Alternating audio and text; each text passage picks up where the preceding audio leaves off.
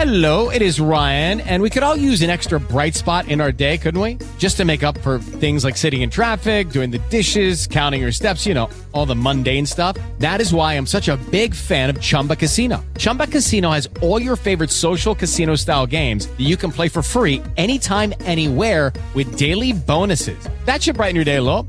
Actually, a lot. So sign up now at ChumbaCasino.com. That's ChumbaCasino.com. No purchase necessary. VGW Group. Void where prohibited by law. See terms and conditions. 18+. Big Blue Insider is on. News Radio 630 WLAP. With this team right now, and maybe where it's going, what keeps you up at night? That we're not going to have that big. That is John Calipari talking to Seth Greenberg of ESPN on the network's Pro Day coverage from Wednesday night. Welcome to the Big Blue Insider. Yeah, we're leading off, at least right this moment, with basketball because tonight is Madness night.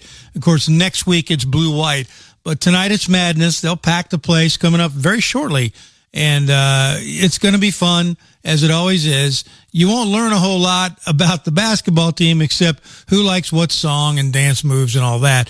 But it's a tradition, yeah.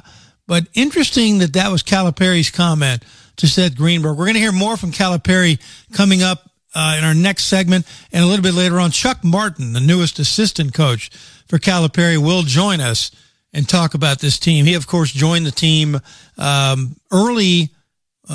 midsummer, right before they went to Canada.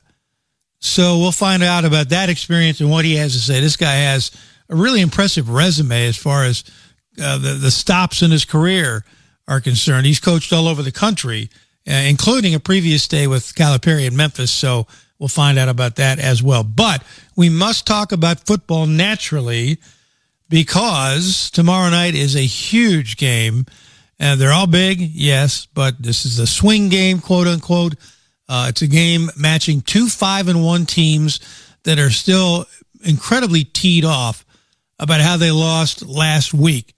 Of course, Kentucky spanked at Georgia, and then Mizzou comes from 11 down or something like that. No, Mizzou blew an early lead, took the lead, and then lost to LSU. So anyhow, and we know what happens. We've talked about it all week when these teams play. So it's a 7:30 start. Be a little chilly, might be a little rainy, but just be ready for Kentucky weather. Our coverage starts at 3:30 with the KSR boys, 5:30 network coverage with Christy and Dusty and Jeremy. And then Tom and Jeff and I will take over 30 minutes before game time and take you right into kickoff. And a little bit later on as well, we'll share an excerpt from this week's Wildcat Whip when Tom and Jeff got together with me here in the garage and previewed the Cats and the Tigers. Kind of an extended version of what we do pregame. Mark Stoops talked to the media yesterday after practice, and one of the things he mentioned, really it was one of the first things he mentioned, was how the Wildcats have to get back to playing disciplined football. If you heard us last night, defensive backs told us that their communications were terrible, and that's why they look lost half the time, with Georgia just cutting them up with the passing game. So they said we have to get back to discipline with our eyes, and Mark Stoops said discipline in general. I didn't really like the discipline we played with a week ago, with penalties at critical moments. You know, we got to get back to playing, you know, having that edge and having an attitude, but having the discipline that it takes and proper execution. It just comes down to playing good football. And, you know, we did that two weeks ago, you know, for long stretches. And this past week, we didn't do it very good. And the game got away from us very quickly. So we've got to play a complete game and really concentrate on the little things and the details. As for the offense, John Clay asked Stoops about Devin Leary and about potential problems with him not being on the same page with receivers, or is Leary having trouble with progressions, or what? I firmly believe, and so does our team, that we will put it together at some point in time, you know, and get all on the same page. You know, it's not all on Devin, you know, and watching the film and doing things, again, in every game you've seen it, and we've all seen it, some amazing throws. but we can't have a protection issue here, a penalty there, a drop pass, and then a missed throw. You put it all together, and it's not good, as a unit. It's not all on him, and we've all seen that. We've seen a protection problem. We've seen drops in critical moments. Well, that doesn't give confidence to the unit, and so I've seen us execute at a higher level here this week. So can they take it from the practice field to the game? And if they do that, they've got a big shot at beating Missouri. If they don't and keep making the mistakes, the undisciplined moves, Missouri will win because they're well coached. They've got talent. They're virtually the same plane in the SEC as Kentucky. They got a lot of good players, and they are ticked off. As you know, they got that emotional edge coming into this one. Kentucky should be ticked off as well. So crowd might make the difference. And Stoops has talked about it all week. He needs a good crowd there, and he says he believes they will get one. Some other things going on around the country before we get to UK basketball. And by the way, early season single game tickets are available. Go to ukathletics.com. Actually, they will be available next week, October 17th at 5 p.m., starting with the Georgetown exhibition on October the 27th. The first 9 home games, single-game tickets, will go on sale October 17th at 5 o'clock. I wanted to get to the story about Mary Lou Retton, the fact that, as you may have heard, she is in terrible shape, critical condition, because she's fighting for her life because she has a rare form of pneumonia. And now Mattress Mac has stepped in. Yeah, that's the same guy who loves to place huge bets on sporting events. He has donated $50,000 to help Retton's family pay her hospital bills, and that likely will just put a dent in it because apparently Mary Lou Retton does not have medical insurance, and she is, as her daughter said, literally fighting for her life. So Jim McIngvale, Mattress Mac, ownership of the Gallery Furniture retail chain, has stepped in and made a huge donation. Yeah, he is a big-time right-winger, staying away from the politics and all that. But let's just say, and because Mary Lou Retton lives in Houston, Houston's kind of the gymnastics capital of the country, if you will. That's apparently where the biggest and best schools are for young kids. But that's where Mary Lou Retton has been living. She is a West Virginia native from Fairmont, my father's hometown, but relocated to Houston and now is just in terrible shape. So Mattress Mac has stepped in, Mattress Mac, and the reason he is coming forward, making this public, apparently it's already grown. He wants people to, obviously maybe not match his total, but to know that this is going on. The Spot Fund campaign has reached $379,000, so that should help. Mattress Mac, you might know, won $75 million when the Astros won the World Series, and he bet $6.9 million on the Astros this year and could win $43.5 million if they win it again. He's lost some of these bets as well, but he can afford it. So tip of the cap to him. Gary Danielson, if you look at the headlines, it looks like he kind of stepped on his tongue, but really he didn't. He's quoted as saying Neyland Stadium is, quote, just about the same as other SEC venues. That's where a headline is not fair. And this is on the Knox News website. But if you read the article, he basically says 80,000, 100,000, if they're all screaming, who can tell the difference? Loud is loud. He said whether you're playing at Ole Miss, LSU, Florida, in the Swamp, or Georgia, for a football player, loud is loud. So, and he's right. And I've been to many, and he's right. You know, it's the kind of thing, like I said, where the headline doesn't do the story justice. And you could easily jump on Gary Danielson for that. John Calipari up next. A little later on, Chuck Martin of the UK staff on 630 WLAP. Coming up a little bit later on, Eli Gain from Channel 18 WLAX. BBN Tonight is going to join us. He made the road trip down to Georgia, so we'll get his thoughts on what he saw down there as it relates to what's going to happen tomorrow night when the Wildcats take on those Missouri Tigers. And he has been at practice this week as well, talking to some of the players. A little bit later on as well, we will recap what has happened. It's been a busy week, and we'll recap what has happened through the week. But as I mentioned at the top of the show, we're going to talk some basketball now and in the next segments as well. We're going to hear from Chuck Martin, the newest Kentucky assistant coach. He joined the Wildcats just before their trip to Toronto. Has a really interesting background, has been a head coach, has worked literally all over the country. I mean, border to border. And so he has a pretty good handle on what's happening right now in college basketball. And one of his previous stops was Memphis. He was down there with Calipari when the Tigers made their run to the championship game, and just by an eyelash missed winning it all thanks to a crazy three-pointer at the end by Kansas. And that's just one of several championship games where, had it gone the other way, John Calipari would never take criticism at all.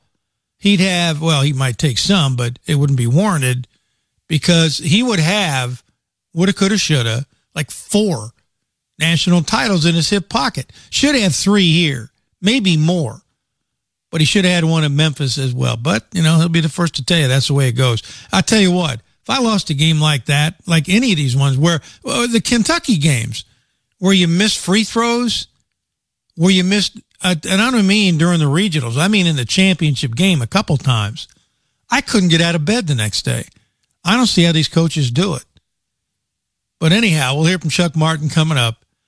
But John Calipari, of course, was front and center stage Wednesday night for Pro Day on ESPN, and explained the reason they do it dates back to 2015, the 14-15 team, the team that might have gone undefeated. There's another one. How do you get out of bed after losing that game? Well, I lay a lot of that on Calipari for not having either Booker or Ulis, not both.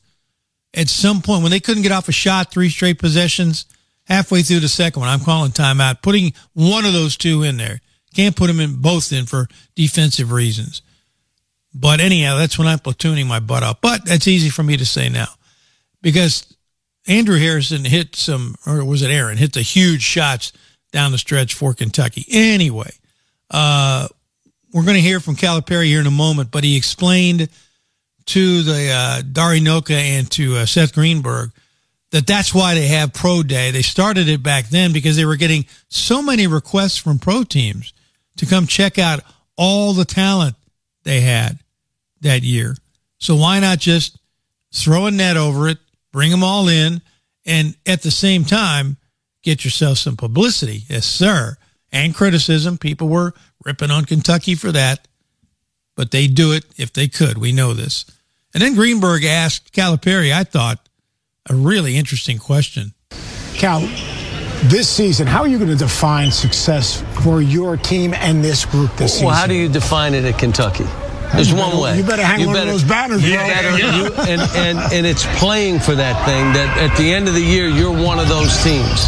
And so, we got all these big guys out. We're playing more 4-on-4 tonight. We have 3 7-footers. One should be here on campus tomorrow. We have the 2 with the foot injuries who are out another 5-6 weeks. But you must have rim protection. If you don't have post presence, your team's a fraud. Now, maybe you can sneak by, but to win 6 without rim protection, really, really difficult. You bring up 6. That is the postseason. Everybody here talks about results, right? Especially the last 4 years. 2 years you don't make the tournament, and then early exits. Well, we could have won the national title with Maxey quickly. Everybody, wait a minute. Yeah. The season was ending. Understood. No. Yeah. We could have won the national title. But at Kentucky, winning 25, 22, 20, and not being in the Final Four, that's not Kentucky good. We've been good, but not Kentucky good. Now, let's see where we are. Let's get this young team. Let's get some big guys. Nothing changes. Well, you've done this, and what about now? It's the same. It doesn't matter what you did a year ago. How would you describe that pressure, though? How would you describe it? Because it's such a unique thing that maybe five programs go through it every year. So I always say this. If I'm worried about what they're saying in the seats, I'll be up there with them shortly. Okay. The second thing is your goal, coaching in Kentucky, isn't, yes, it's don't get under the desk in a fetal position. And all I can tell you is I put more on myself than I feel anywhere else. And whether it's going into games, we play big games on national television, and I get juiced for that. But I also get juiced trying to help these kids get where they're trying to go. I'm not doing it at the expense of young people. Let's have them do their thing, and let's prepare them for the future, yet let them know if we win at the highest level, which we've done here, everyone eats. You get 6 guys drafted. You get 4 lottery picks. And while you do that, you still get the 1 pick. So we got to get that going, and I think we have a really talented group, but we need a big or 2.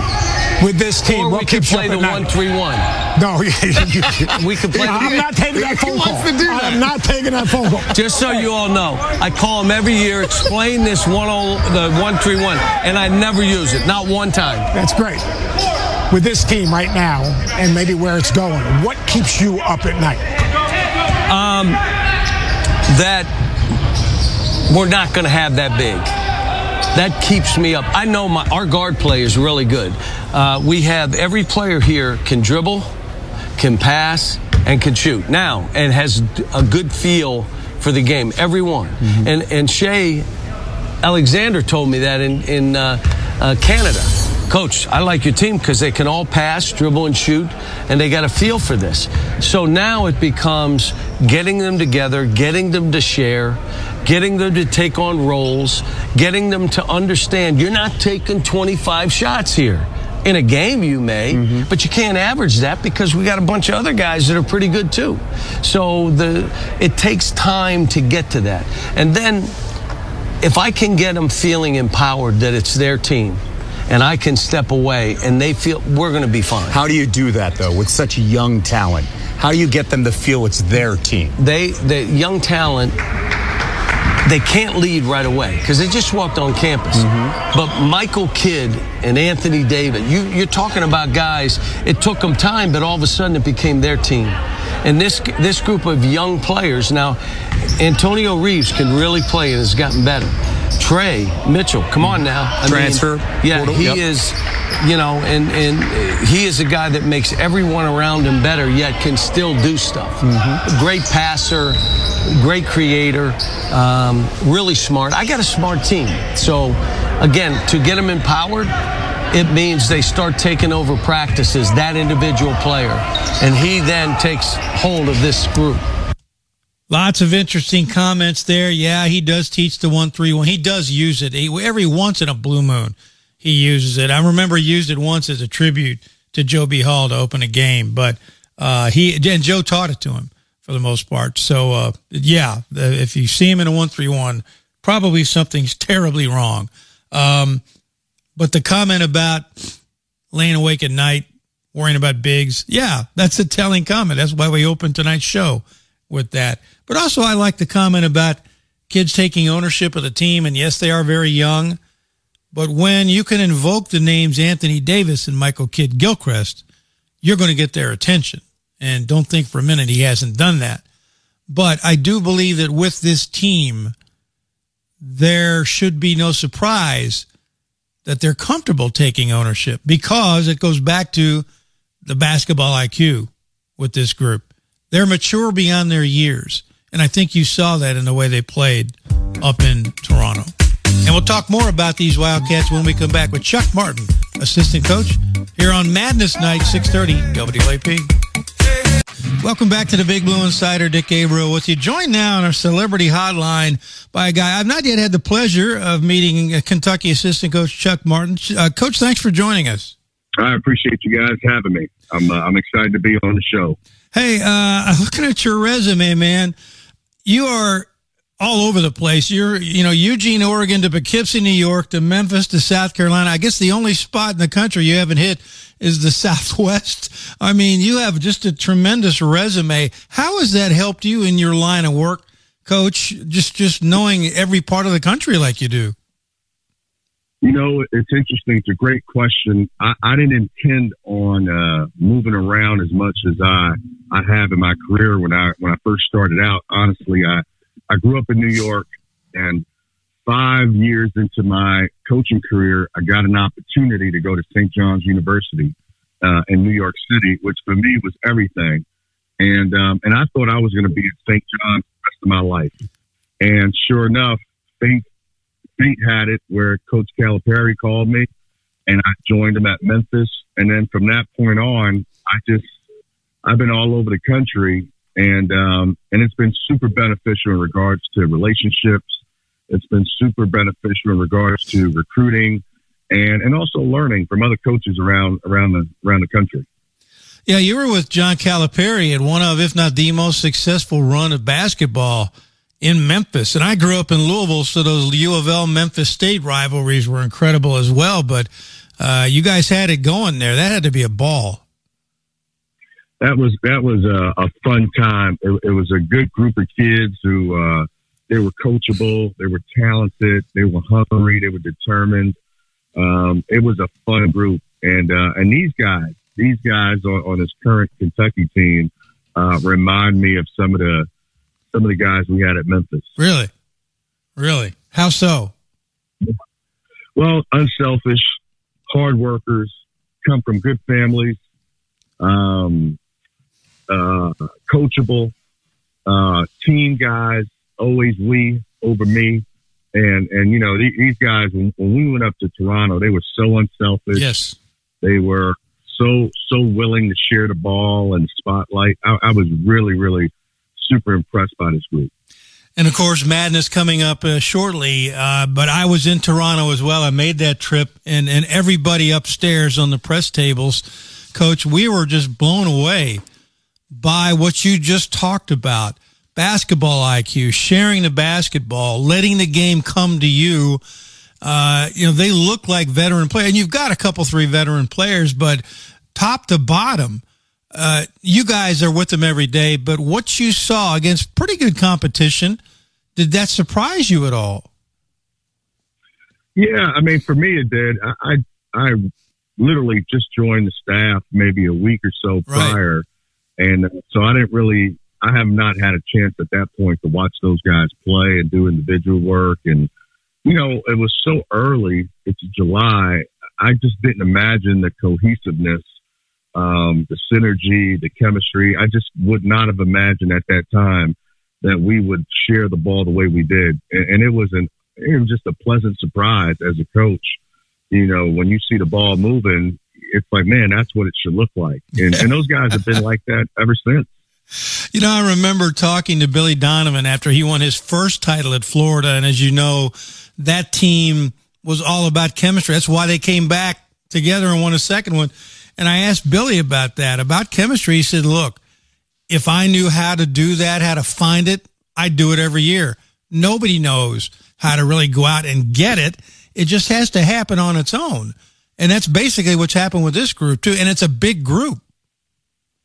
Yeah. Yeah, it's a big group, and it's a fun group, and I think our fans are going to really enjoy rooting for these guys and supporting these guys. They're an easy group to support, an easy group to cheer for, and they're here for the right reasons, and that makes it even better.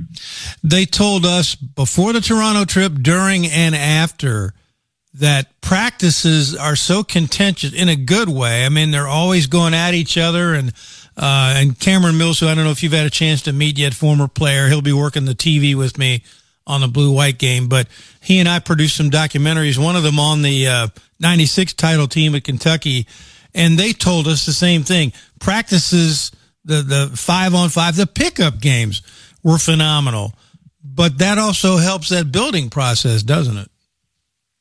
Absolutely. These guys are so competitive and so driven. But the neat thing is when the game is over and practice is over, they're in the locker room, laughing and high-fiving at dinner and breakfast and lunch. It's a really good feeling. It's a really good feeling to see a group of guys work as hard as they do, challenge each other the way that they do.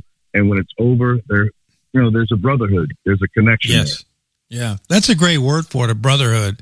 And to have a group come together so quickly like that. And there are veterans, but a couple of veterans are transfers. Trey Martin's still learning his way around campus. But he's the old guy. And I love when I was talking to him, he just kind of has this quality where he just kind of hangs back a little bit and observes. Cause as he said, I've been all over the place, but he has marveled at this. Yeah. He's been great. It's a great way of describing Trey. He kind of sits back and let the young guys run around a little bit. He's kind of done this before, and at the right time, he just has a great feel for when to say something or do something. Talking to Chuck Martin, Kentucky assistant coach, who was there, of course, when the Wildcats held Pro Day the other night. What did you think of that? Obviously, I got to think, Coach, when you first heard about that, you must have thought, well, that's classic Calipari to put something together like that for ESPN. But what did you think about what you saw on Pro Day? I thought it was great. I thought our guys helped themselves in front of, all 30 NBA teams. They got a chance to show what we've seen for the last month. A bunch of guys who are really good basketball players, who are really good people, unselfish, hard workers, tough-minded kids. And we've been seeing it all along. So it was great to share that with the 30 NBA teams. In days gone by, and I've covered UK for quite a while, something like that, 30 pro scouts, 30 teams represented, I know some teams send more than one, might leave some kids wide-eyed and distracted. But in this day and age, and again, you've recruited all over the country, so many different kids, I got to think that in this day and age with AAU, social media, this and that, that doesn't really faze kids that much anymore. Am I right about that? Yeah, not as much, but I am still amazed that, 17, 18-year-old kids were able to perform the way they did the other night in front of those 30 teams. I agree with you. I think it's gotten so much better in regards to they're not fazed by it because of social media. But I still marvel at the fact that 17, 18-year-old kids can just have the composure that they have. Yes. In that moment.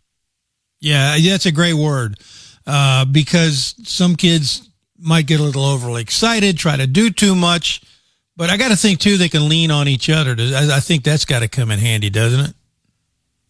Yeah, absolutely. Particularly with this group, they just have a chemistry that they kind of understand one another, which is amazing because they've only been together for a short period of time.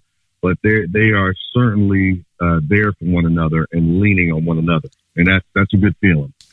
It wouldn't be fair to have you start breaking down each kid on the roster because there's so many. But I do want to ask you, simply because, as I said, I've covered basketball here forever, including, of course, the 98 championship team. And I think one of the players who surprised us up in Canada with his all-around game, and I don't know why it's a surprise, because I saw Reed Sheppard play in high school and was a superstar at the high school level, but an absolute team player. And what he did up there, and he'll tell you, I didn't have a good game. That first game, yes, you did. You just didn't score. He did everything else. Right. Tell me a little bit about his development. Reed's been tremendous. He had a tremendous tournament up in Toronto. As you mentioned, there were nights where maybe he didn't score the ball the way he's accustomed to scoring it, but he facilitated. He made the right reads. He's such a better defender than people give him credit for. He must have had like 6 or 7 blocks up in Toronto. Had his hands on just about every basketball. Like if you threw a careless pass, Reed Sheppard was all over it. I mean, he's going to be tremendous for us. The fans are going to really enjoy Reed Sheppard. Oh my, yes, absolutely. He's out there blocking 3-pointers for crying out loud. It's one thing to come over across the lane and block one, but in the backcourt. Unbelievable. Incredible. He has a knack for it, which I've never, ever seen in my 25-year career, ever. Yeah. You know, another thing I liked in Toronto was that was it Germany you played the last game? And as I understand it, they were talking a little smack after the first game, saying, we want you guys again. And they made it. They had to come back in the essentially the semifinal game to make that gold medal game. But they came back at you guys with purpose and made a couple of runs, and you guys stiffened and fought them off and won going away. What did that show you? It was incredible because, those guys are pros. A handful of those guys are playing professionally in Europe. They're 23, 24 years old, and they were determined. They made a comment in regards to, our group not being as good as people making them out to be. So they were, you could tell immediately when the game started that they were physically, mentally prepared for the challenge. And they hit us a few times, but as you mentioned, we learned a lot about our group because we did bend, we just didn't break. We wouldn't go away, and we kept fighting. And at the end of the day, we were able to get the win, which was a big win for us at that point. We're talking with Kentucky basketball assistant Chuck Martin, and we'll have more after the break here on the Big Blue Insider, 630 WLAP.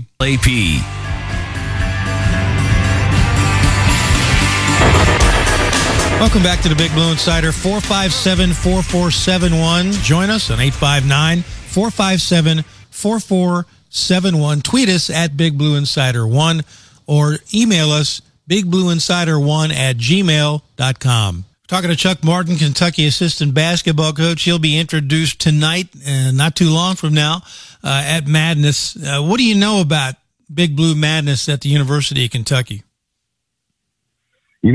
I only know what I see, what I've seen over the years, on Sports Center or ESPN when different outlets cover it. I know it's a great opportunity for the fans and the teams to interact, and a great opportunity for the fans to get to know our new team and our new guys, and staff members to be introduced. It's I know it's an incredible fan base, so I'm looking forward to being a part of it tonight. I know the players have been talking among themselves about their walkout song and potential dance moves. Now, fortunately, as a coach, you don't have to worry about that. But that's another sign, Chuck, of where we are now in this day and age, isn't it? Yeah, it's all part of the entertainment. Fans want to see personality, I think. They want to get to know you on a deeper level. And sometimes if you come out to a certain song or if they see you dancing, they get a chance to see who the 17, 18-year-old kid is at that moment. Because really, a lot of these guys are exactly that. They're just 18-year-old kids, and they get a chance to display that personality for a few minutes on a big stage. A couple minutes left with Chuck Martin, who at one point was the head coach at Marist. You were a Red Fox. And I'm wondering, what is it like for you here? You've worked at big-time programs now at Kentucky, Memphis, Indiana, South Carolina, St. John's. What is it like, Coach, at a place like Marist where Rick Smits came from? Basketball people know that. But, for the most part, if you make the NCAA tournament, you're hanging a banner. I got to think it's enjoyable on that level. But what is that like? It was a great opportunity at the time for me to go back home to New York. Although it was upstate New York, right. It's still New York. It gave me a chance to be a head coach and run my own program and learn a lot about myself.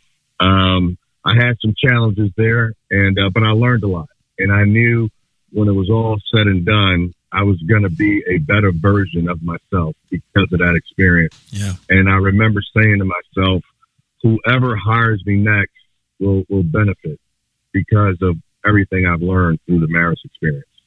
I had a feeling that's what you're going to tell me, because being in the first chair is quite different from being in the second chair. I know you mentioned New York. You grew up in the Bronx. I assume consumed with basketball. What was that like? Yeah, it was great. Back then there wasn't AAU ball the way it is today. So you would wake up in the summer and get up early, lace them up, go to the playground, and there'd be 30, 40 guys waiting. And you would shoot the first 10 that makes it. Those are the first 10 that play, and then you would just take a number. And you would just kind of, you didn't want to lose because you wouldn't get back on the court. So it was great because you learned a lot about life. Back then, your parents wouldn't walk you to the playground. You weren't divided by age.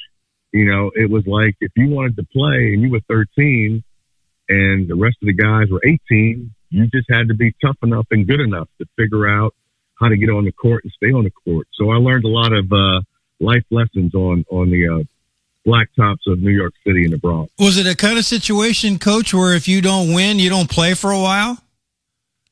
Yeah, that's exactly right. There were 30 guys waiting for next, and you didn't want to sit there for 2 hours in the sun not playing. Yeah. I mean, you would be pissed. So you would do everything in your power to stay on the court. It was not fun sitting in the sun, not playing. No that doubt. That was the thing to do. No so you doubt. played as hard as you could to stay on the court. And then you went to Monmouth, as I understand it. I think I saw on your resume, which is south of New York City and east of Trenton, where my mother was from. But how did you end up in Jersey going to college? There was an assistant coach named Rob Kennedy, who's actually related to former head coach of Florida State, Pat Kennedy. Oh, yeah. And Rob recruited me to Monmouth and had an okay career. Academically was great. We did some nice things. Went to the NIT. It was a one-bid league. So my senior year, I believe, or my junior year, we were really good. Preseason, number one. But we lost in the conference tournament, as you mentioned earlier.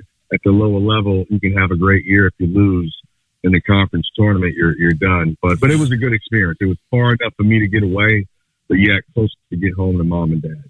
Coach, I know it's a busy day for you. I do appreciate your time. Looking forward to meeting you in person. Thank you so much for your time. Thank you. I appreciate you having me, and I'm looking forward to spending more time with you.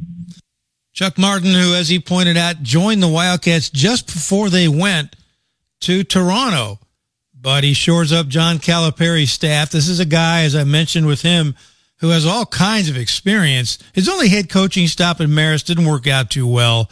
He went 41-117 and got fired after 5 seasons. But as he said, the challenges at a place like that to recruit talent to Poughkeepsie, New York, and again, the one basketball player who put Marist on the map for just a little while was Rick Smits, who wound up in the NBA. But Chuck Martin has a wealth of experience as an assistant coach, and he played professionally in the Puerto Rican League for 5 years. He was born in San Juan, but as a youngster moved to the Bronx, as he said.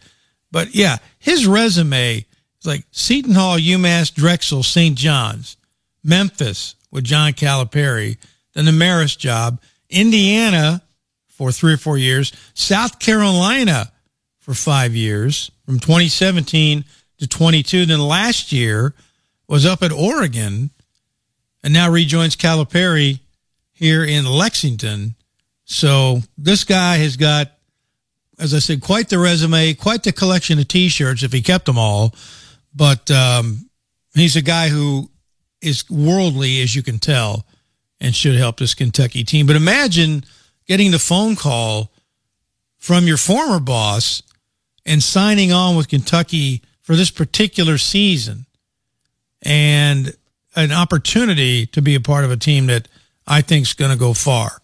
And this is a Kentucky team that needs the bigs, as we've mentioned, should have at least one, I would think, probably 2, maybe all 3 when the season is in full swing. I doubt, I don't know, something just nags at me. I have no way of knowing this, that they'll have all 3 when the season begins.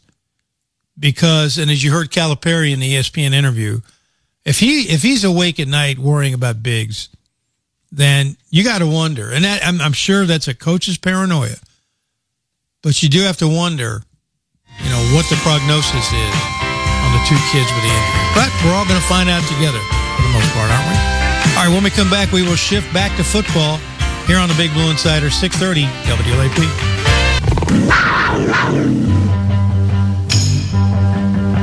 Big Blue Insider is on News Radio 630 WLAP.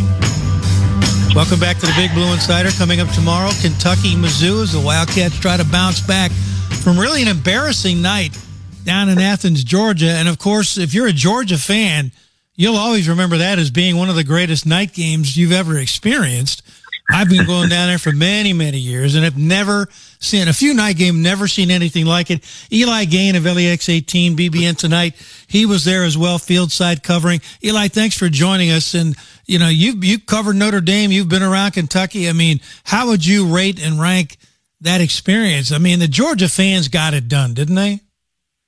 Yeah, they always do too. Like, no, this was last weekend was sort of a bucket list item for me because I knew it's been a few years since Georgia had like an SEC night game under the lights like that. That's right. And you see everything like on social media, like how cool the light show is and all that stuff. So this was always something that I was like, this is just going to be a cool atmosphere to experience. And yeah, they came out full force. They nailed it. How I would rate it. So I was actually thinking about that last weekend. I'm going to put it at number 3 in my coverages. Yeah. Number one was back in 2016 when Notre Dame played at Texas. Oh wow! In the season opener. Yeah. That was something else. Yeah. That went to like overtime. Longhorns put a 50 burger on them. Crazy. Number 2, I would honestly have to go to Rocky Top last year. Do you remember the atmosphere for that? Oh, yes. That was something else. That was like one of the only games where you could feel your ears ringing at some point. So I'm going to put that at number 1. At number 2. And then, yeah, Georgia last weekend was number 3 for sure. That place it's something else. My girlfriend is an alum there too, so she's experienced it, you know, many a time. So yeah, it was good atmosphere, not a great outcome, so to speak. But it's something that we remember for a long time. And, you know, it's ironically enough, it was that outcome, the way it played out, that took just a little bit of the shine off of it because it became a blowout so early. With all due respect to Kentucky, that the fans kind of went, okay, what do we do now? You know, they didn't have to carry the team through the game, but they certainly had a lot of fun. Well, let's get to the game that you covered. And I got to think that you were a little surprised at how that played out. But if I told you before the game, there will be some unwarranted penalties, some silly mistakes, you know that has played into the theme of this season. Yeah, no kidding. That was, trying to think of a word. Disappointing, to say the least. I think that's what everyone says. We've all been saying that like all week. Yeah. Of just, the undisciplined mentality type of approach that was taken to it. And as you said, it happened so fast that you're just like, like, oh man, like, okay, well, I guess that's it. You know, like it was over like almost right when it started. There was such a build up to the game. And like you said, it was over almost before it started. Yeah. And like, I remember, so for this game, it was actually the first time I watched the game from the press box. So like I had a coworker with me who was shooting the game, which is different. So I had like a chance to sort of like just like look from up top, which I haven't watched a game like that in a very long time, just to see all 22 players on the field doing their thing. And I remember just like those first few tries where, that 7-yard run from Ray Davis called back for a holding penalty. Yep. And then you got the personal foul call, both on Jagger. Tough. And I remember so I was sitting up with other colleagues of ours, like Aaron Gershon was sitting next to me. Right. And I remember the missed wide open throw. And I just my head just snapped over to him. I'm just like, it's going to be one of those. I'm like, it's going to be one of those nights, huh? Yeah. And we were just like, yeah, I can't do that on the road against number one. No. Very, it was tough. But, Kentucky had to be close to perfect. They had to be close to perfect, and yet hoped Georgia was not. And Georgia was absolutely. That's another thing, Eli. Surprised that Kentucky wasn't more disciplined, but also I was surprised at how well Georgia played, having seen what I and everybody else had seen up until that point. I know. That was the talk of like the entire week. It was like, well, Kentucky, I think they actually have a real shot this year. Georgia isn't as dominant as they've been the last 2 years, routing teams, only winning by, a score or two in the previous 2 weeks. And then, Georgia became Georgia again on the national stage right in front of our very eyes. And Kentucky just happened to be in the crosshairs of the Bulldogs wanting to get things going again. And, I mean, even Kirby was saying, when you have to ask the coach at halftime, in terms of the broadcast for ESPN, I think Kirby was like, well, we're not playing very good defense. And like when you're still dominating the game, that's when you're just like, okay, like, all right, like this is obviously all coach speak and stuff, but you have your guys rolling, you're happy with what you're doing. And just a steamroll, so to speak. Well, and I'm sure he saw what you all saw, which was Kentucky has been able to move the ball a little bit here and there, has had people wide open, not hitting them. So Kentucky really, to a point, was beating itself. I know. Yeah, so that was like an emphasis that I had earlier this week in one of my hits or whatever. But yeah, like those wide open throws and like some of these misses that are happening, and like I know like the offense has dealt with like some drops and stuff, but like Liam's done, he had the game plan right. It seemed like, in that first quarter, and then he had to derail and just like completely change it. But when they were able to make some of these plays, and then you get excited, and then it deflates really quickly. One, because again, we talk about the penalties that set you behind the chains. But like the missed wide open throw, like that one to Tavion Robinson that I mentioned earlier was like, that was a real gut punch. And like we've seen that a couple times this year. You probably know a little bit more than I do, just like kind of seeing everything evolve on the field, on the sideline. Like some of those missed throws are concerning, and it's like, God, can you even like what can you even do? And like sometimes I even wonder. I mean, just when we were talking to Liam earlier this week, and I think it was Nick Roush was asking like, what's going on with Devin? Like, is this a thing that happens during practice? Like, is he inaccurate then too? And Liam's just like, it's like hit or miss, Like, that's how it works. But he feels like he's been a little more accurate in practice, and then it doesn't translate over to game days. And it's just like, now we're at week 6 in the season. It's like, well, is this what it is then? You're halfway through the year and you're still kind of waiting for that big game from him. I'm not sure what injury wise, if that's a thing, just mentality. But it's been a little concerning. But hey, we're still 5-1. But you know what's tantalizing about Devin Leary is those games where he struggles in the first half, comes out in the second half, and he's almost perfect. Yeah, it's crazy. Like we definitely noticed that in the first couple of games where, I mean, that Ball State and EKU, it was like, I mean, like us shooting the game, we were just like, is Devin good? Like, is he a good quarterback? Is he the right guy? And then he comes out in the second half and he's just like, 10 of 11, like things like that. And it's like, oh, okay, like he'll be good. Like he'll make his, he'll do this more consistently as the year goes on. That was just within the first 2 games when we were like evaluating him. Haven't seen it yet. And it's just like, like, come on. Cause like you love the guy. Like he's such a good dude. Yeah. And like he knows, he's like, hey, like I don't have a lot on my mind or anything. I just need to go out there and like make the layups. Yeah. Go make the layups, man. Because we're all rooting for you to do it. And you just need to see it come together. And Mizzou's defense this weekend, not great. So like this is, I think this is a good like get right game, or maybe even a coming out game. Yeah. I guess I would say, for Devin, because he hasn't had that explosive game yet where everyone's like, whoa, like look at number 13. And that was a good opportunity for him Saturday night to be able to do something like that.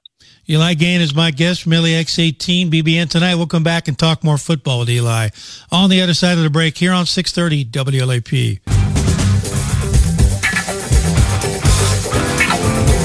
Welcome back to the Big Blue Insider, 457-4471. Join us on 859-457-4471. Tweet us at Big Blue Insider 1 or email us bigblueinsider1@gmail.com. Welcome back to the Big Blue Insider. Eli Gain, my guest from LAX18 BBN tonight, the UK flagship TV station. You mentioned Missouri, and yeah, the Mizzou defense, boy, LSU cut right through it. But then again, Jaden Daniels is playing as well as any QB in the country, not named Caleb Williams. And we just talked about Devin Leary's struggles, but Kentucky has other offensive weapons. However, the Wildcats have spent all week trying to get better. So have the Tigers. They're well coached. I think it's going to look like two teams arm wrestling tomorrow night, Eli, don't you? Oh, yeah, absolutely. And like, even if they both didn't lose last week, yeah, I think it would kind of be that way anyway. Like, this has been like one of those, it's been a rivalry that's like 12 years or something like that. Like not very old, but I think it's like picking up a little traction for itself. Sure. Yeah. Like every time these guys play, it like something, I was talking to Andrew Phillips on Wednesday, and I asked him, I was like, what is it about like this game? Because it doesn't pop off as like a UK versus Florida or, UK versus Louisville, like whatever. But he said like there's always something that happens in the game that you sort of remember. So like there's like the sideline fighting. There's like the pregame, like back in 2018, the pregame when, Missouri Stadium was under construction and they both had to like come out of the same tunnel and they're pushing the fence against each other back and forth. There's just always something that happens in this game that makes you think like, wow, this is getting pretty, I want to say like physical. And then I think Phillips even mentioned is like whoever's the most sound physical team is the one that usually comes out on top. And Kentucky's won 7 of the last 8 or something like that. Yeah. I think off the top of my head. But yeah, it's always like just one of those really fun, like new interleague rivalries that always makes you think like this is going to be a good game. And I expect that too. And yeah, imagine both of them coming off of, a pretty heartbreaking loss last weekend. They're both going to be pretty pissed off. So they're going to want to get right and get back on the ship in the winning column. So I'm expecting a good one. And Missouri, I actually get to watch this. Yeah, no, go ahead. You get to watch from upstairs again? Is that what you're going to say? I was going to say, yep. So my girlfriend's parents are in town this weekend. They're Mizzou alums. So this is going to be the first game that I've had off where I'm not working in 6 years. Wow. So I'm actually going to be in the bleachers. Yeah. In the stadium. Kroger Field watching the game. Yeah. So it's going to be crazy. I'm really looking forward to it, but yeah, it's going to be awesome. The only times I've gotten to do that are when I'm at a Bengals game, with tickets. And I'll be honest with you. I've been to Bengal games where I sit in the press box, and I don't know if you have or not, but it's fully enclosed. In other words, there's no noise at all. It's different. After being on the sidelines for 35 years, I could not get used to that. I need that noise. You know what I mean? Yes, absolutely. It's so weird. And like I was saying that last weekend, the thing about Sanford Stadium is like the press box there, it's open. Yeah. So there is no window like closing you out. You get to feel all of it. That's right. And that sort of thing. But yeah, it was like just a different experience. I almost felt like I was in the wrong because you felt like I wasn't on the sideline, like shooting the game. It felt weird and different. Yeah. It's going to be to a different level, I think, this weekend, at least for me personally, to just be sitting up in the bleachers watching the game and not doing anything. It's going to feel weird. It's going to be like an outer body experience almost. Yeah. just imagining like, why am I not down on the sideline right now? I'm gonna soak it all in. But yeah, different experience. It's crazy. I actually had a guy who worked for me many years ago. Was from Georgia, but played soccer at Kentucky, and was a good employee, really good shooter, editor, all that. And I gave him the weekend off, and he went to the Florida-Georgia football game, the world's greatest cocktail party. And it made him understand that he went with his buddies and just had a huge time. Made him understand that he really missed that.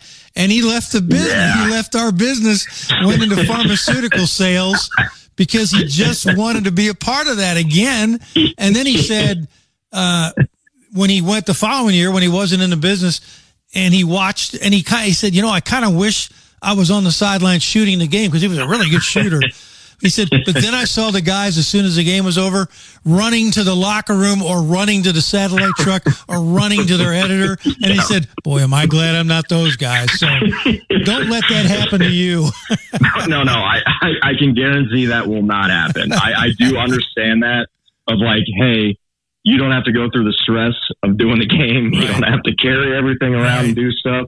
You get to sit and watch it, but you are going to miss it. And I think I will miss it this weekend of not being down there. But it's a balancing act. Yeah, I know. It's like taking stride. And you're a weekend guy. People don't understand how much more stress there is on a weekend guy. So anyway, a couple minutes left with Eli Gain of LEX 18 BBN tonight. Burden may be the best receiver in America, clearly in the SEC. How do you think Kentucky handles him? Well, I'll tell you one thing. They're definitely up for the challenge of it. I know they're excited when, defensive backs, they're kind of, I don't want to say they have like egos, but they want to prove themselves like a lot, I think is a general census. But I mean, again, I go back when I was talking to Andrew on Wednesday. I was like, what's it like when you have to go against, a top-ranked receiver, like a top dog, pretty much in the entire country? And he put it nicely. He was like, well, I don't think I'm going to be more dialed in or anything. You have to treat every game like the same. But there's something there that makes you want to prove like, hey, I got to shut this down. And if you shut it down, then you get talked about a little bit more. So essentially, I think Luther, he'll get his catches. I mean, Mizzou isn't, they're not just going to like go away from him. They'll like Brady Cook will find him and he'll get his numbers, but it's just about getting like not, what is it? The bend, don't break system. Yeah. Is I think is what they're going to have to worry about. But yeah, he's one of those receivers that comes along and you're going to keep your eyes on him the entire game. It was like Brock Bowers last week. You have to keep your eye on him the entire time. But I mean, he's all universe. Yep. So he was able to do whatever he wanted to do. Just try not to let that happen again this week, especially in front of the home crowd. They got him in the slot now, so that gives them more flexibility. They use him on the jet sweep. And what's the most amazing thing to me is that middle of last season, he was talking about transferring because he wasn't happy with the way they were using him. And he was applying it. But, they woke up fairly quickly. But to your point, Brady Cook's making it happen for him. I mean, it's just, we can't have one without the other. No, absolutely. And like, as you mentioned, like with how versatile he is, like playing in the slot and doing all the jet sweeps and stuff, it just makes things so much easier for Brady in that offense, and it makes him hum. And it's going to be, I hope they don't get into a shootout because Mizzou's pretty much been doing that every single game they played it this year. Got to get off the field on third downs. That was a big emphasis this week, I think. And communication and getting off the field on third downs is going to be key to slow down the duo of Cook and Burden. That's right. Brady can cook and Luther can be a burden to your defense. So that's very good. Very good. Yeah, that's going to be. Ooh, zing! Yeah, funny. Yeah. But no, like that's a duo that's going to be challenging, but you have to respect that they're probably going to get theirs, and then just hope that you make some plays during those timely manners of the game to get off the field and get back in the win column and go 6-1. Eli Gain, LEX18. Tell everybody how to follow you on X or Twitter or whatever you want to call it. Yeah, if you want to. I don't do very much on Twitter anymore. But yeah, it's just my name. It's Facebook. I do have a Facebook. I get on there from time to time, but it's literally just my name, Eli Gain, GEHN TV, on pretty much any social media format. But also, I'm on Monday through Friday or Monday through Saturday. I anchor the late 11 o'clock for LEX18. And then, of course, BBN tonight at 7:30, BBN game day Saturday mornings at 9. We're doing all the stuff with that. So that's how we're pushing out our content. That's how you roll. That's how we roll. That's how we roll, and we hope we give you the good coverage for it. Well, I hope you and the girlfriend and her parents have a great time not working Saturday night. Mm-hmm. Yeah, it's going to be something else. Looking forward to it. Thanks, man. All right, thanks, Dick. I appreciate it. That's Eli Gain, but what do Tom and Jeff have to say about tomorrow night's game? We'll hear from them when we come back here on the Big Blue Insider, 630 WLAP. Welcome back to the Big Blue Insider. Thanks again to Eli Gain of LEX18. Coming up tomorrow night, as we have been talking all night, all week, Kentucky and Missouri. Network coverage begins at 5:30.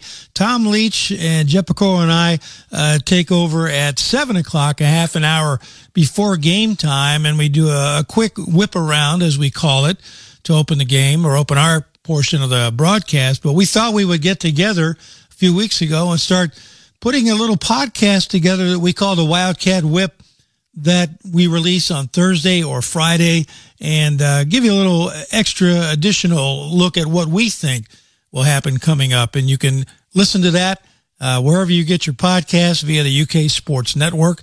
So here's just a sampling of the Wildcat Whip as Tom Leach and Jeff Piccolo join me here in the garage to talk about Kentucky and Missouri. Who gets the short straw on Burden? I mean, Missouri's got good players. He is by far the best, and he'll get his catches like Van told you on your show, but you got to minimize his damage. So I think he chops up zone. So do they man? Do they double team him? Probably, I'm guessing. And he's a slot now. I was going to say, because of that, when Kentucky goes 5 DBs, they move Phillips to the slot. Yeah. So maybe Andrews the guy takes. He sounded like he was. Do you remember when Trevard Lindley was here? And I can't remember who the receiver was, but if he was on the right side, Trevard went to the right side. Remember, if he was on the left side of the field or boundary, he went and covered that guy. It may have been Gibson or whatever for Georgia, one of those guys. But I think we might see that. You have to put your best cover guy on him. He's the Jerry Rice for that team. Yeah. The reason they put him into the slot is so he won't get jammed and he can move at the line of scrimmage. But his numbers are already a season's worth, and they still have half a season to go. He's got almost 800 yards and over 50 catches. Yeah. He's big averaging help, 9 a game. To your point, get that defensive line back to how they were playing previously and get pressure in the face of the quarterback and hit him. Make them throw that short stuff. Yeah. Brady Cook has nearly 1,900 passing yards. He's looking like the guy they need him to be. Yeah. Plus, he can run. He scored 2 touchdowns on Kentucky last year running the ball. Tom Leach and Jeff Piccolo here in the garage. That's the Wildcat Whip. And again, you can find that wherever you get your favorite podcasts. Just look for the UK Sports Network. We have comments from both coordinators from practice this week. Neither, of course, pleased at all with what happened down in Athens, Georgia. Offensively, it looked like Kentucky had a pretty good idea, but as you know, that game plan went right out the window after the Cats fell behind. And part of that offensive game plan ruptured by the penalties. You know, if you're moving the ball, next thing you know, it's 2nd and 20. What are you going to do against Georgia in Athens? So the Wildcats offensively didn't give themselves a good enough chance to perform. But one of the first questions to Liam Cohen was about, and a lot of questions were about the passing game. And he said, and it's been happening all year, they practice well. It works well on the practice field, but then when they get into the game, not so much. What he's talking about essentially is game slippage. Yeah, I mean, I think we throw and catch it a little bit better during the week of practice than we end up doing on Saturday, and can't really always point to why, for one reason or another. It's just overall, execution, pitching, catching, running the right route at the right depth, and just, making some throws and being in the right timing and rhythm and making the right decision. I think we made the right decisions for the most part on Saturday. We just, at the end of the day, we have to make those throws and make those catches. You saw what Cohen could do his first year here with a quarterback like Will Levis, who was clearly more accurate, at least right now, than Devin Leary. And you got a guy like Wan'Dale Robinson, who I can only remember maybe one drop. He probably had more, but drops were not a problem 2 years ago. And Cohen is confident in Leary, confident in his receivers and the entire offense. And he says it seems like once it takes hold, he believes it'll lock in. It's just going to hopefully take some time. Maybe it just takes a play. Maybe it takes a game for us to click. It needs to click. We want it to click. We're working on it to click. And at the end of the day, it just hasn't quite yet. And there's been moments. But hopefully here soon, one of those games or one of those moments or one of those, plays allows us to start to click on all cylinders.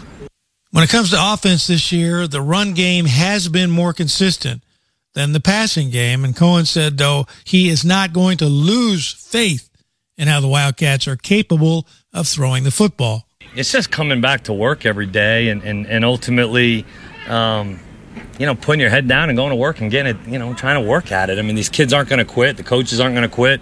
We're not going to just say, well, we haven't thrown the ball well, so let's just stop throwing it. I didn't do that Saturday as a play call. I trusted these kids to make throws and catches, and I'm going to continue to do so until that happens. All of that said, here comes Missouri with a tough defense, and I kind of like the way Cohen described the Tigers. I mean, they're salty. They're well coached. They're very well coached. They'll pressure you. They'll play some three. They're not afraid to get up in your grill and play man coverage. I think they rush the passer pretty well. They create some confusion at the second level. Their linebackers can run. Their safety, I remember number one, the safety that's been playing, for a couple years now. They're smart. You can tell. I mean, their third down package is pretty annoying. And they just do some good things. They're just a good, solid defense that, it's a huge test for us. Obviously coming off struggling on our side of the ball to score points and move the football, for us to come back with the right mentality and come out and execute at a high level. Now, as for Brad White, Cohen's counterpart on defense, he was really kind of terse. I won't say sullen, but you could tell he was not happy after practice. And it wasn't about the practice, just about what had happened Saturday. But when we had a chance to talk to him, he was not a smiling guy, no doubt. And he is concerned about a Missouri team with a multifaceted offense. A lot of weapons. The quarterback's playing at a really high level, really confident in his ball placement. He's big, he's athletic. So he's arguably, one of the top QBs in this league, and, playing at a level that you could make an argument he's, as good as anybody, in the country. And so he's playing really well. Obviously, Burden is playing at an extremely high level, and you can see by the receptions, the yards, what he does once the ball's in his hand, really dangerous. They've got a really physical and productive running game. A lot of weapons, and they've all been, in different times in the game and throughout the year have stepped up and made plays. So you got a lot of options that they can count on and that we've got to account for. Wildcats go from trying to stop Bowers to trying to stop Burden. And White said, yeah, apples and oranges to a point, but you still have to account for them. And Burden is, like Bowers, difficult to stop. When he gets the ball in his hand, obviously he has speed, but he's super physical. And you saw how many, tackles sort of he broke. Luther does the same way, just in a different way. He's elusive. He's shifty. He can change speeds, which is deceiving. And, because he can be smooth and it doesn't feel like he's running, then all of a sudden he hits a gear. And so, those kind of guys are really, really tough to defend, both from a route running standpoint and then especially when the ball's in your hand, because as a tackler, you're trying to pace your angle, and then all of a sudden at the last second he accelerates and he can blow through that angle. He's made a lot of plays and scored a lot of touchdowns by guys feel like they've taken the right angle, and at the last second he explodes by, and now he's down the sideline. So leverage on the football, team tackling is going to be huge. Somebody asked Brad White about the D-line, which has played well this year, but Carson Beck was hardly bothered in the win over Kentucky. They were able to get very little pressure on him, and White said the D-line's got to be better. The back four, the back seven have to be better, which would help the D-line against Mizzou. There's a lot to that. And, some of it, it's credit to them that they blocked us. Some, execution and, hesitation when there should be no hesitation. So, yeah, we've got to do better. We've got to be able to help in the back end, and then the back end's got to do their part for the front end too, and they got to make them hold the ball for a click. And so we talk about all the time that both sides, everything works together. The back end helps the front end helps the back end, and when they're playing in unison, that's when you're productive. And we were not in sync in any form or fashion. And that's what we have seen up until the Georgia game all year long. You cannot give the quarterback time to sit back and be comfortable when you got a guy like Carson Beck who's really good. He's underrated because he did not quarterback yet the Bulldogs to one of those national titles. But let him sit back there, pat the football, as they say, and look for those good wide receivers or running backs coming out of the backfield, and he'll be even better. Brady Cook, I think, is better than Carson Beck, and they can't let him look for burden all day long. Otherwise, they will pay a terrible price. Missouri opened up with a win over South Dakota, struggled to beat Middle Tennessee, but then bounced back with a win over then 15th-ranked Kansas State, beat a so-so Memphis team, and then handled Vanderbilt before blowing that game to LSU. So, yeah, they're going to be focused coming in. We'll wrap up on the other side of the break. 6:30 WLAP. Welcome back to the Big Blue Insider, final segment of our program. If you're listening, we thank you, and you're probably in your car, because otherwise, if you're a Kentucky fan, you are either at Madness or you're watching it on TV. But again, we do appreciate the fact that you are listening, or maybe you're listening in podcast form, and we thank you for that as well. Madness tonight, a week from tomorrow, it's blue-white up in northern Kentucky on the NKU campus. And if you can't get there, we'll have it for you here on 6:30 WLAP with Tom and Jack. Not the full network broadcast treatment, pretty much what they did last year in Pikeville, just sort of an abbreviated version of the game broadcast. It will be televised on the streaming channel, SEC Plus, so you can watch it on your computer, your iPad, your phone, your watch, however you can get your internet. And Cameron Mills and yours truly will have the broadcast for you. Once again, we had it in Pikeville last year, and we had a ball. We had a great time, and it was an interesting game. You might recall they barely had enough players at the time because of injuries and all that. It was 5-on-5. Nobody fouled out, but that won't be the case this time. So we'll have that one for you on SEC Plus next Saturday. Football open date, so time for basketball. Heroes, Fools, and Flakes.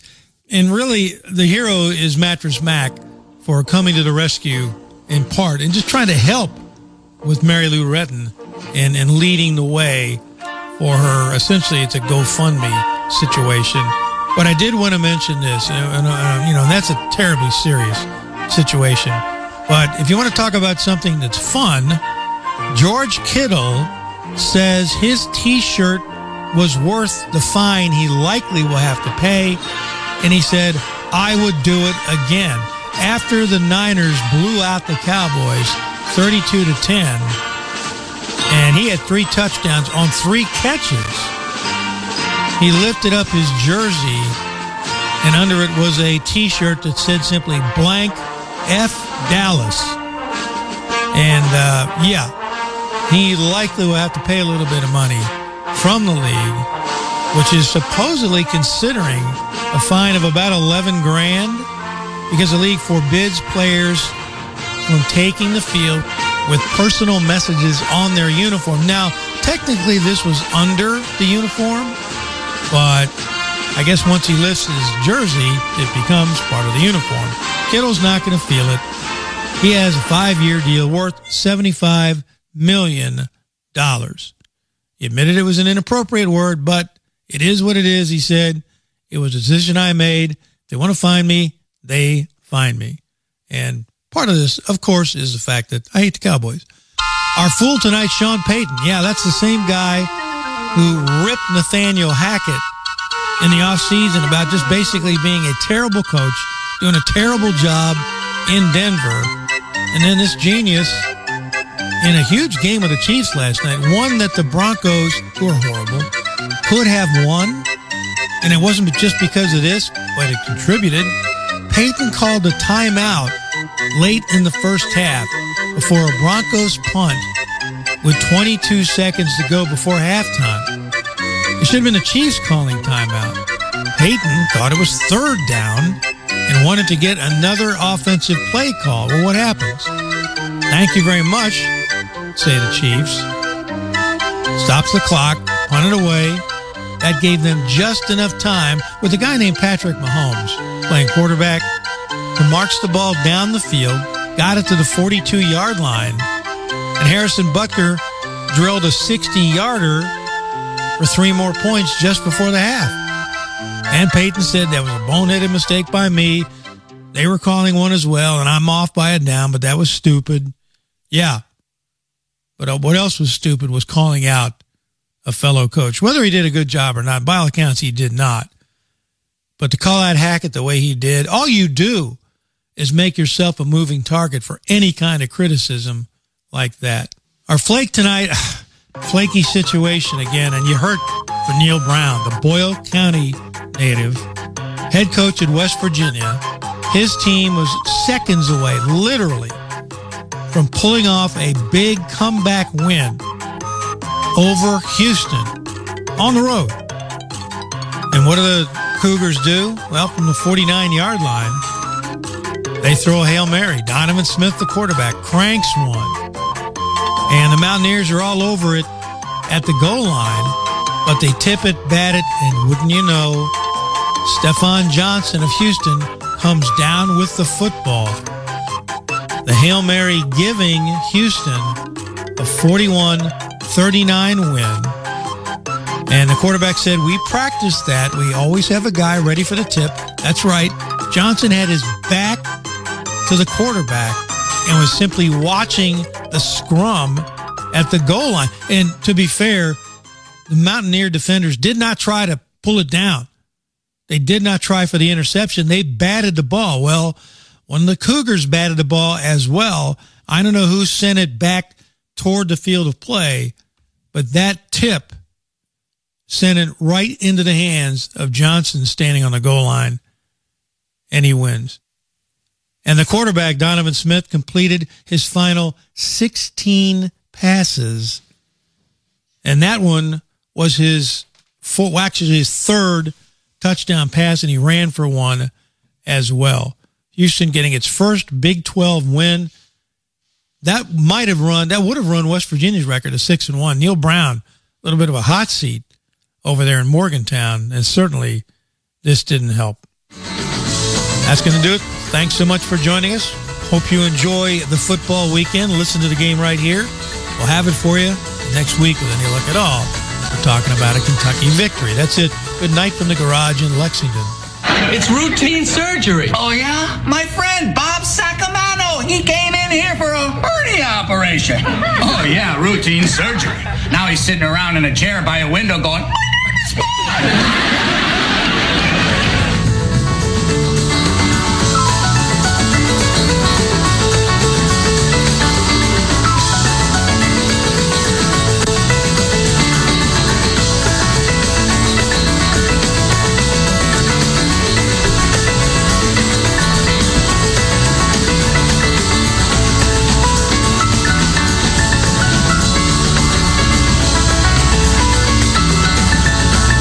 Lucky Land Slots, you can get lucky just about anywhere. Dearly beloved, we are gathered here today to... Has anyone seen the bride and groom? Sorry, we're here. We were getting lucky in the limo and we lost track of time. No, Lucky Land Casino, with cash prizes that add up quicker than a guest registry. In that case, I pronounce you lucky. Play for free at LuckyLandSlots.com. Daily bonuses are waiting. No purchase necessary. Void where prohibited by law. 18+. Terms and conditions apply. See website for details.